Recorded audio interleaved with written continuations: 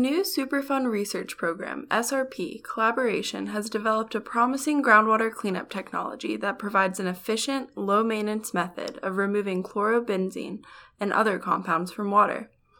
The method integrates electrochemical oxidation, which uses electricity to transform contaminants into non-toxic substances, and membranes containing palladium, a metal used as a catalyst in many industrial chemical synthesis applications in groundwater treatment. Chlorobenzene is a widely used solvent, degreasing agent, and intermediate in the manufacture of other chemicals. Its extensive use has led to significant contamination in soil and groundwater. Chlorobenzene bioaccumulates in the food chain and has been linked to cancer, genetic mutations, and damage to the nervous system. The collaborative research team, led by Akram Al-Shawabka, Ph.D., at the Northeastern University SRP Center, and Dibakar Bhattacharya, Ph.D., at the University of Kentucky SRP Center, set out to evaluate the effectiveness of using different forms of palladium, powder or membrane, on the electrochemical degradation of chlorobenzene.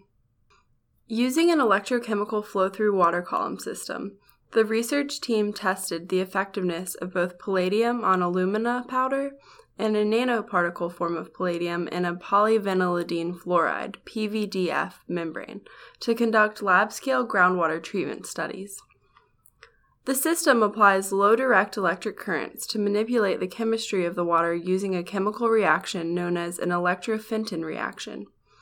As part of this process, palladium serves as a catalyst to speed up the reaction and then generates oxidants, such as hydrogen peroxide, that transform chlorinated contaminants into non-toxic substances.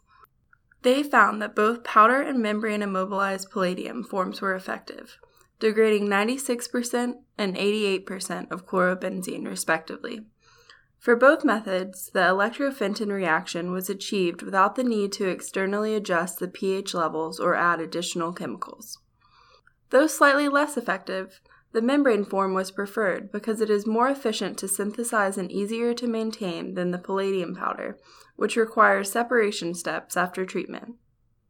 According to the authors, the column has potential for use in real conditions, such as hazardous waste sites with a variety of contaminants.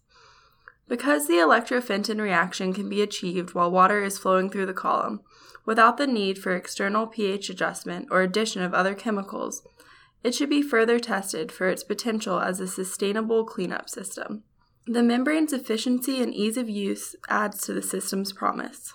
This study was a result of a collaboration between the Northeastern University SRP Center and the University of Kentucky SRP Center, after they found that their research overlapped at the 2016 SRP annual meeting. Researchers at Northeastern had previously developed a technology that uses both palladium powder and the electrochemical process to remove contaminants from groundwater. The University of Kentucky SRP Center had developed membrane filters to remove chlorinated contaminants from groundwater, including a membrane containing palladium. As a result, the two centers combined their previous findings and collaborated on a study to assess the impact of the palladium form on the electrochemical degradation process. They chose chlorobenzene in part because it is a model molecule of dioxin-like chemicals, suggesting that this method may be useful for removing a wide variety of dioxins and other chlorinated compounds. If you'd like to learn more about this research, visit the Superfund Research Program website at www.niehs.nih.gov/SRP. From there, click on the research brief title under the banner and refer to the additional information listed under the research brief. If you have any questions or comments about this month's podcast, send an email to srpinfo@niehs.nih.gov. Join us next month as we discuss more exciting research and technology developments from the Superfund Research Program.